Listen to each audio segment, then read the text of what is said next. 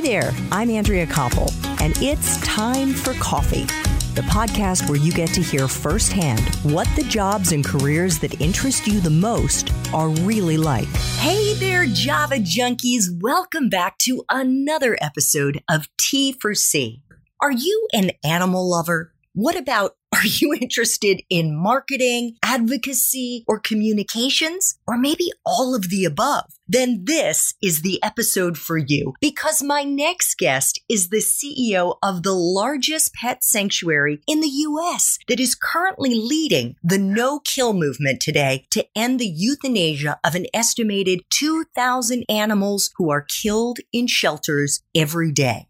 But before I introduce you to Julie Castle, I want to make sure you've signed up for the Java Junkies Journal. That's Time for Coffee's weekly newsletter that comes out on Mondays and gives you an inside scoop on the episodes and the professionals we're going to be featuring that week. All you have to do is go to the Time for Coffee website at time4coffee.org, and the sign-up box is right there. Now, my double espresso drinking dog, cat, rabbit, horses, birds, and pig lovers, please grab your mug and take a chug of your favorite caffeinated brew, because it's time for another caffeinated career conversation. And my guest is Julie Castle, the CEO of Best Friends Animal Society. As employee number 17 at Best Friends, Julie worked her way up the ranks to become the organization's very first female CEO in March 2018. In between, she helped build the organization into a $130 million a year, 850 employees strong national leader in animal welfare. Julie started her tenure as CEO with a bold commitment to end the killing of dogs and cats in America's shelters in 5 years by 2025. Prior to her CEO role, Julie served as Best Friends Chief Development and Marketing Officer, doubling the organization's revenue and support within just 4 short years. Under her leadership, Best Friends earned the Harris Poll Equitrend Nonprofit Brand of the Year 4 times, including most recently in 2018. Named by InStyle magazine as one of the badass 50 women changing the world in August 2018, Julie has been a speaker at TEDx in Salt Lake City, Columbia Business School, the Build series in New York City, and she headlines the closing session of the Best Friends National Conference every year. We're going to be telling you about the conference a little bit later in this interview. Julie, welcome to Time for Coffee. Are you caffeinated and ready to go? I've got my coffee right here, Andrea. Really excited to be with you today and just really super grateful for the opportunity. Oh my gosh, it is my honor to get to interview you because the kind of work that you're doing is so important. And as you and I were chatting before this interview began, 80% of Americans have pets. Yeah, 80%. It's 80%. It's the fastest growing part of the travel industry, people traveling with their pets. It's one of the fastest growing retail aspects. It's a very, very popular cause, so to speak. It is popular to have pets in our home. Unfortunately, it's also popular for shelters that get these abused, abandoned animals to euthanize them. And we are going to be talking about what Best Friends is doing to try to end that awful practice. And I want you to know, Julie, that usually I wait until later in my Time for Coffee interviews to ask my guests about their major and whether they knew what they were going to do when they graduated. But as you have spent, I believe, the entirety of your professional life at Best Friends, is that right? Mostly, not the entire thing, but most of it, yes. Mostly, but nevertheless working on behalf of Best Friends' mission, I was thinking it would make sense for us to learn right at the outset how and why a double major in history and political science at Southern Utah University, who had been accepted to go to the University of Virginia Law School and thought that that's what she was going to be doing after graduation. Ended up taking a low-paying job doing landscaping, caring for animals, answering the phones, and asking for donations outside of grocery stores. Yeah, it was a really scary moment, I think, for my dad in particular and my family. I think they thought I was having my midlife crisis early because I had my sights set on law school for so long and got into a really great institution. And one day with some friends, I pulled into the sanctuary and I fell in love with the Red Rock Canyon here, the mission of the organization, the ethic of no kill, but also the founder's vision that actually kind of sparked the whole movement and really thinking about something in our society differently, which really, really is unusual. And so I decided at that point, I called my dad and I said, hey, I'm not going to law school. I'm going to move to Kanab, Utah and work for this animal sanctuary. And I think it took him about 10 years to get over that. So really? Oh my God. Well, I love the story about how you and your girlfriends, I guess, taken a post-graduation trip. Was that what it was? Or was it your spring break trip to Mexico to kind of blow off some steam? Yeah, so actually it was a post-graduation trip, and we all knew that this was sort of our last hurrah to be completely irresponsible before real life began. And so we went to Mexico and decided to stay until we ran out of money. And of course, we ran out of money and we had just enough for gas back and a candy bar each. The essentials. Totally. So we drove back and it was a long drive. We'd made it all the way down to Puerto Vallarta and pulled into the sanctuary and we had not showered. And so we went into the welcome center and I think one of the founders was there in the welcome center, sort of managing the shop.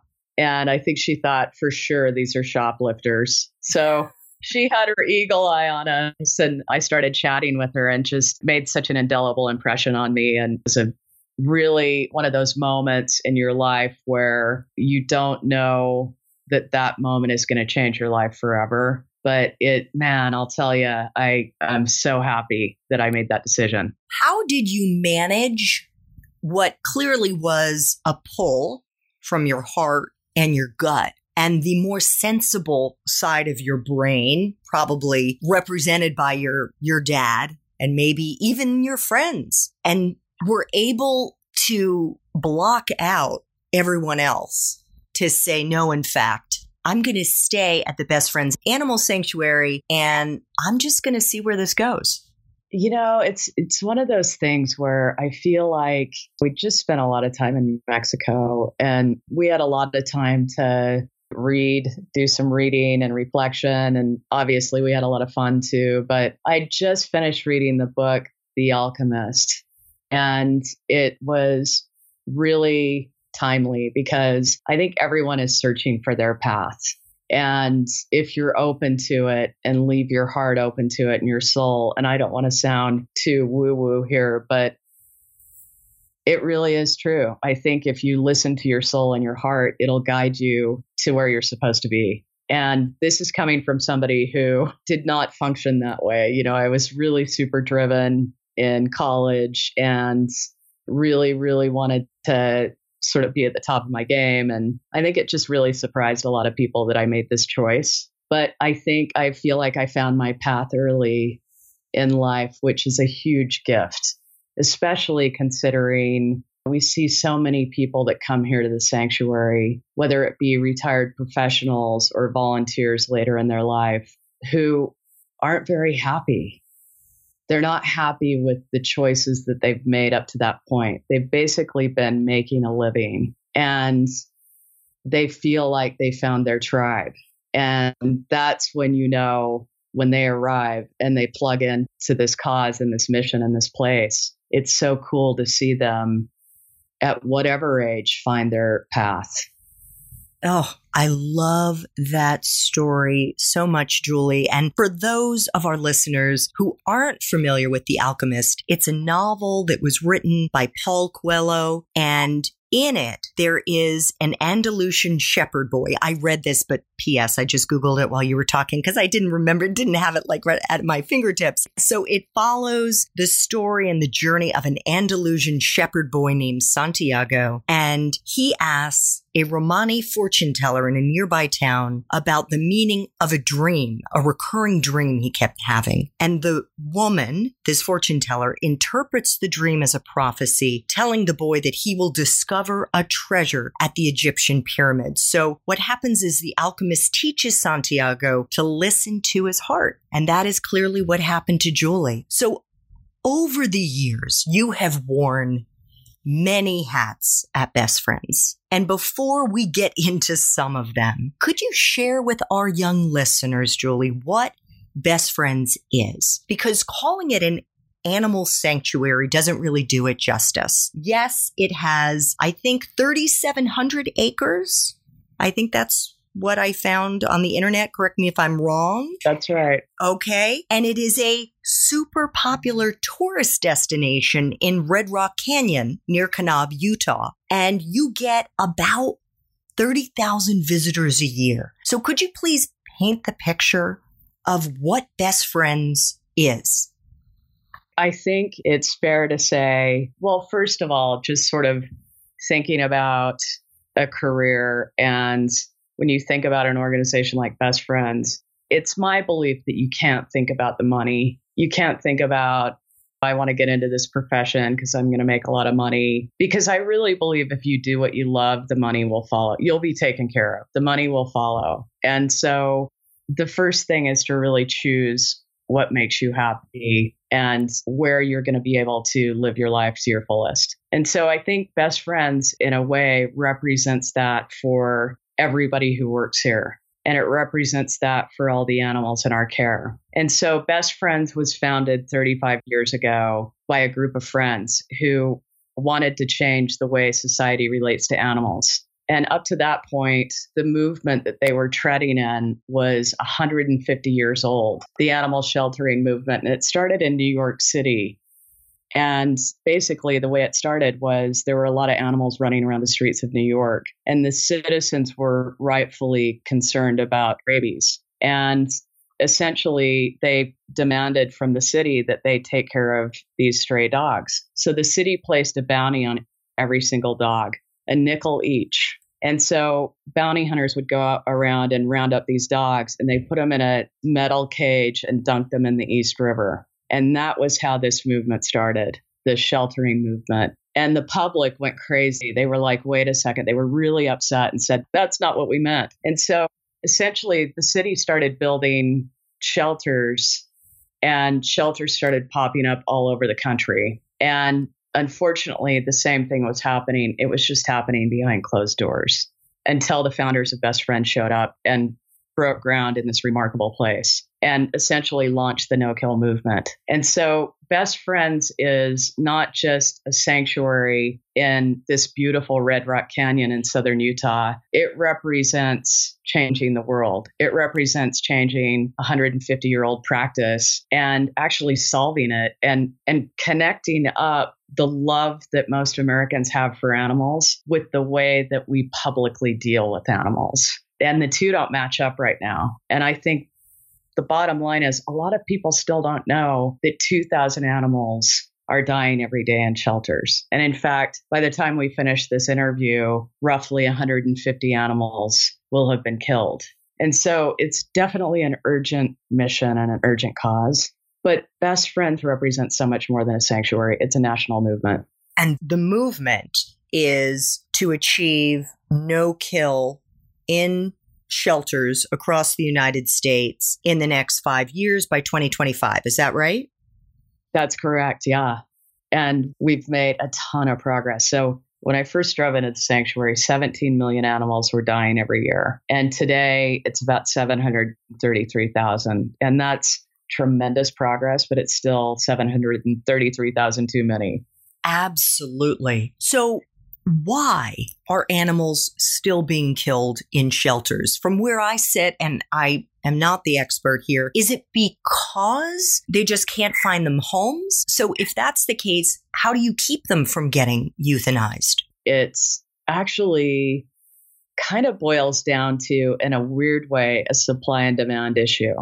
And so what we decided when I first put the stake in the ground to take the country no-kill by 2025, the thing that was missing was nobody really actually knew how many animals were dying. It was a great guesstimate, but nobody had the data. And you think about how important data is in today's day and age, and you recognize that this industry had never had data.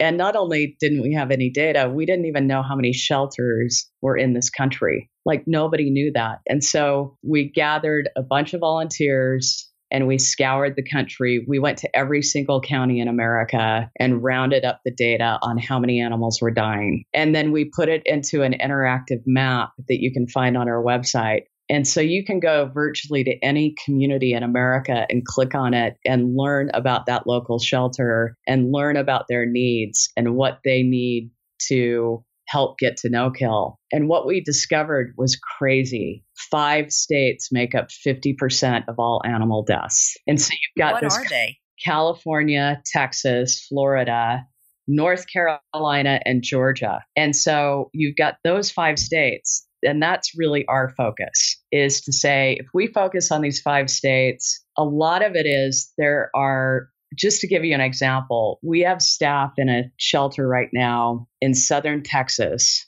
which is the #1 shelter in the country for animals dying.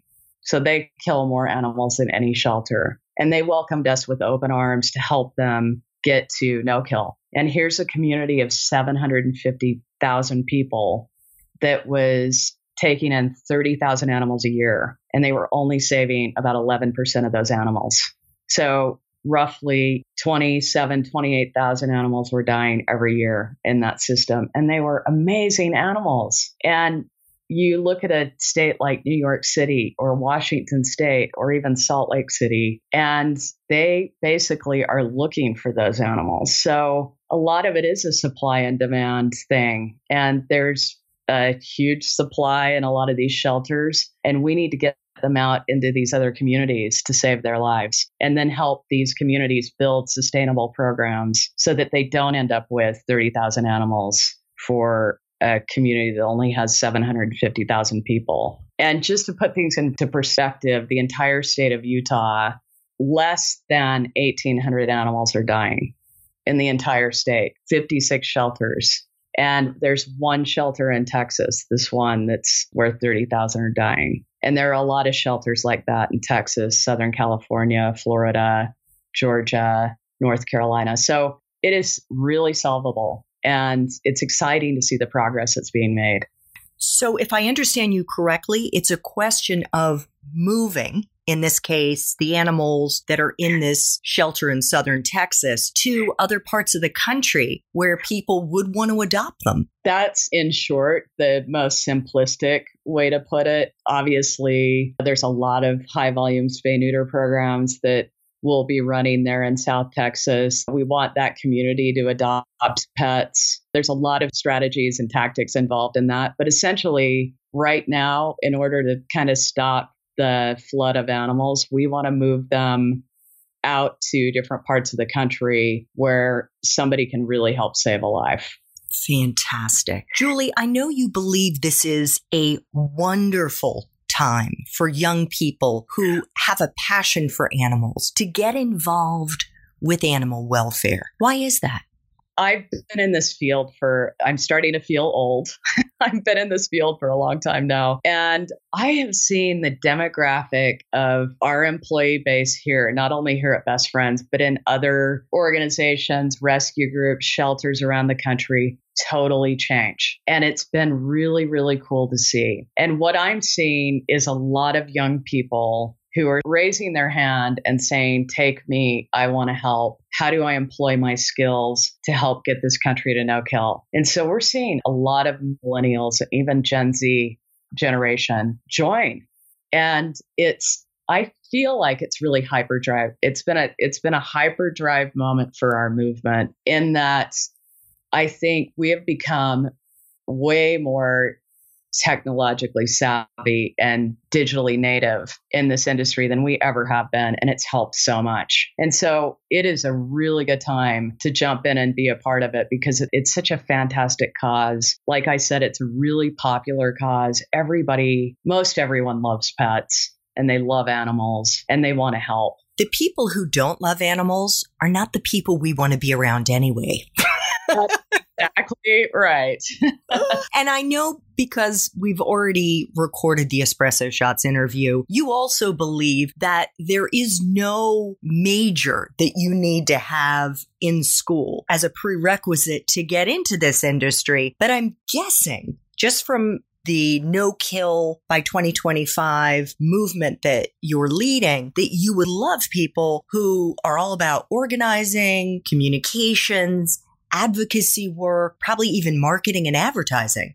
Yeah, I mean, those are all really critical levers for us. And I think the community organizing piece, as we get closer to 2025 and taking the country no-kill, it's going to become more challenging, just like anything, whether it be a weight loss goal you're trying to get to. The last couple of pounds are always the hardest. It's the same deal with this. And so we're going to need smarter strategies around community organizing and advocacy than we've ever had before. And we know that a lot of Americans still just don't know that just down the street, animals are dying in their local shelter. And so part of it is getting the word out and creating that public awareness and then inspiring people to get off their couch and get out and really help, whether that be volunteering or adopting or fostering a pet or even going down to the shelter and walking a dog for a couple hours a day. Getting that dog out of the shelter for that period of time is such an enrichment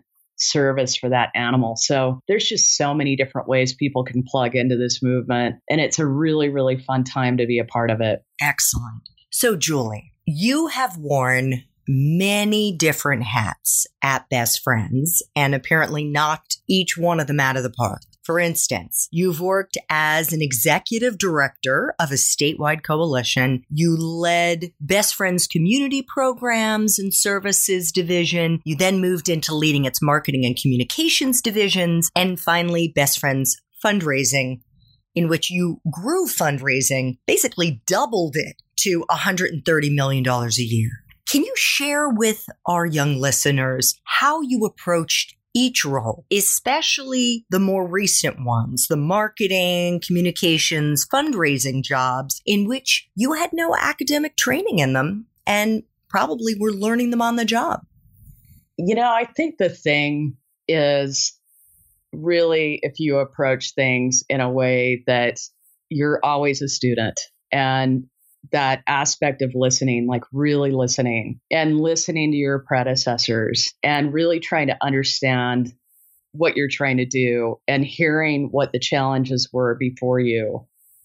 And that to me is where the history major comes into play, because I feel like you can learn so much from past mistakes so that you can avoid them in the future. That's one thing. And the second thing is like, get your network going, because that is where you learn so much from your peers in the industry and learn from people who are already successful. And that's something that I've always believed in and always done. I don't care who it is. I'll call them up and say, hey, I'm Julie Castle. I live in Kanab, Utah. Can I pick your brain about, how you did this or how you did that? And most people are really generous with their time. And the amount that I've learned just by reaching out and networking with other people, not just in this field, but other nonprofits, has come to my aid a million times. Like that has helped me grow more than almost anything that I've done. And I think when you really approach things as a student, the sky's the limit. If you go in with a level of arrogance or a know-it-all attitude, man, you're always going to lose. I love that, Julie. And honestly, you demonstrated so much more courage than I had. Certainly when I started out as a journalist in the various roles that I had, I always felt like I had to fake it, Not that I was fooling anybody around me, right? They knew what my resume was. And I felt that to go to people who had more experience than I did and to say, hey, could you give me some advice or could you share some insights with me about how you did X, Y, or Z would be like lifting the curtain on the Wizard of Oz. Like, oh my goodness, she's really not somebody who knows what she's doing. And I think the fact that you had the poise to say, I'm just going to call up people, some of whom I may not even know, and ask them for their advice is awesome.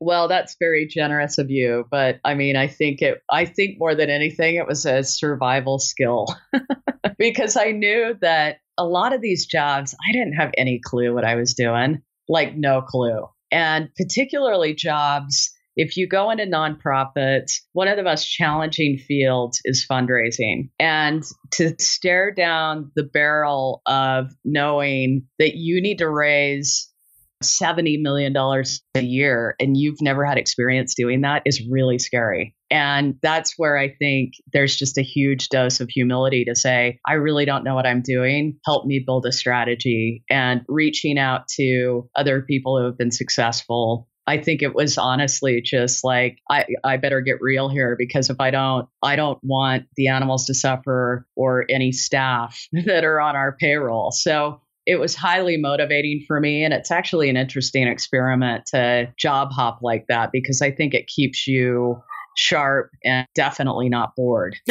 For sure. So what advice do you have for young people, especially for young women who research has shown suffer more than men from something called the imposter syndrome, the fear of getting found out to be a fraud?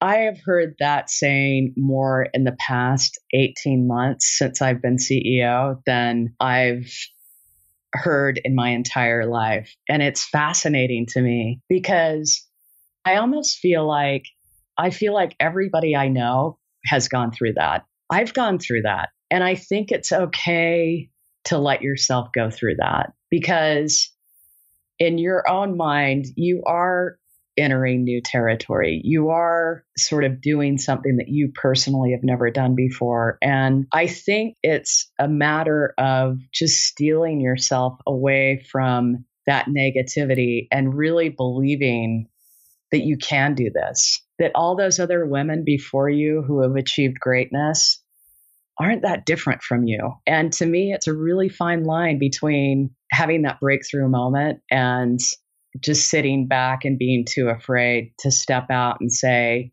I'll do it.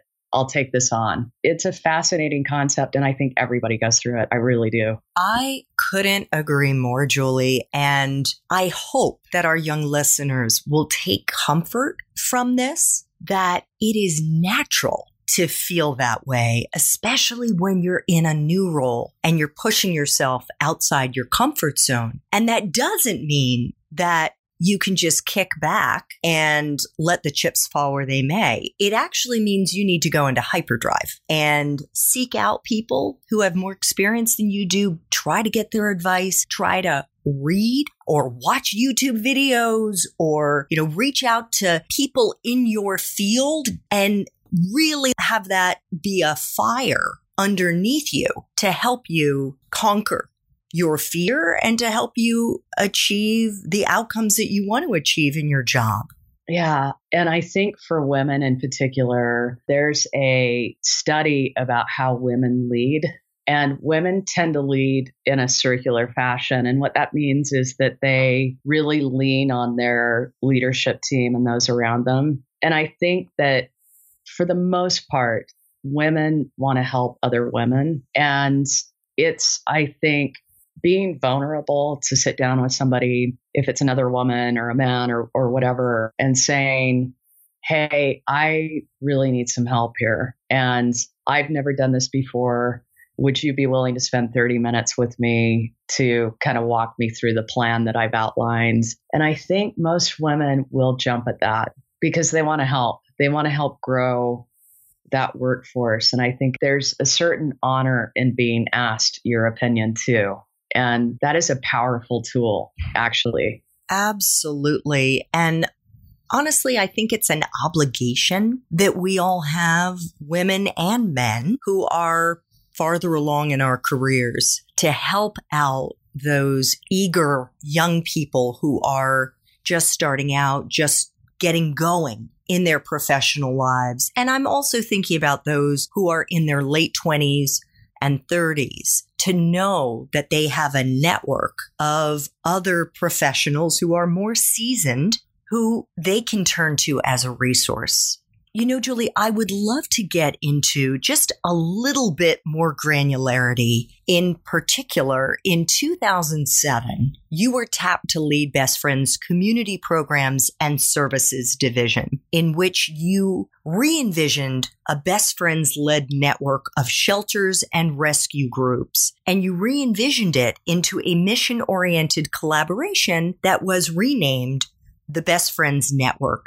And it has 2,200 partner organizations nationwide. I know because I watched a talk that you gave recently at your alma mater at Southern Utah University. And you talked about how you were student council president at SUU, and you interned on Capitol Hill for the Republican Senate Conference, or the Senate Republican Conference, and then for Senator Orrin Hatch while you were in college.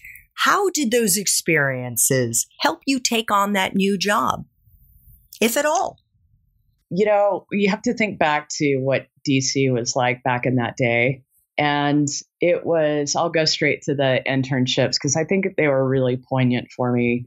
And it was a much more collaborative atmosphere. You'd oftentimes see Ted Kennedy come over to talk with Senator Hatch about a bill that they were sponsoring together. And it was very collegial, and it's really different now. And I think that what I learned from that experience was that collaboration, even though you disagree with people, collaboration is absolutely going to get you further than being combative.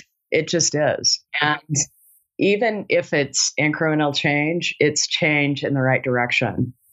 And I think I witnessed it. I saw it at the highest levels of our government, and it was really powerful for me. And I think I took that back to SUU, and when I became student body president, that is the way I decided to lead, was that collaborative notion. So the guy I beat, he was this really popular kid. I thought for sure I was going to lose. And I ended up winning by a very small margin, and asked him to be my financial guy, my controller. And it was just it was a bit of a head turner, I think. And I was nervous about it because we didn't fully trust each other. But I found that at the end of the day, most people are good, and most people want to see positive change, and most people want to be successful. And so I think leveraging just those aspects of human nature to get somewhere together is so, so important. And you also got to experience and experiment with different stunts to get attention, because you organized a sleep out on campus to protest the lack of student housing at SUU. And it was also a way to raise awareness for your candidacy for student council. I'm guessing that having that kind of creative ability to think of how to reach your intended audience also came in handy when you got to Best Friends. Oh, totally. It really did. And I think that was, I would say, the best job I've had here is the marketing and PR side of things, and just doing things that are out of the norm, that are a little bit crazy. So, when we launched our program in Utah to take the entire state no kill, we decided to do it at the Capitol, and we did a flyover the Capitol. We had a big rally there. It was fun. It wasn't like a political angry mob. It was a party, basically. And we had a skydivers fly over and jump out in cat and dog suits. Oh my God. It was hilarious. And we knew it would make the news. We knew that stunt would raise awareness for our cause. And we just continued to do stuff like that all the time. And it was really fun. And just allowing yourself to sort of step outside of the traditional way of doing things and thinking differently it's okay. And sometimes it bombs out, and a lot of times it's really successful. Well, a couple of other nationally recognized model programs that you led the creation of include the Big Fix, which was a statewide and may still be a statewide mobile spay and neuter clinic. Burbia, which I love, the country's first retail-style adoption centers, and Strut Your Mutt and the Feral Fix, which are super adoptions. You can see how when you're having fun on campus trying to raise awareness, your creative abilities and some of the things that you're doing actually have application, real life application in the working world.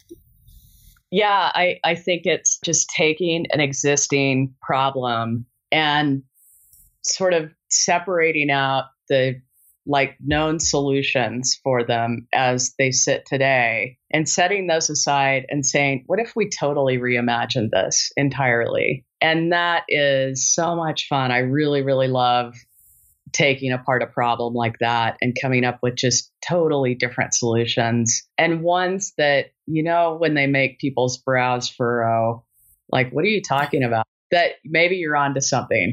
Exactly. So 2 final time for coffee questions. Could you share a time in your professional life when you really struggled, Julie? It may have been one of the jobs that we've touched on already. How did you persevere?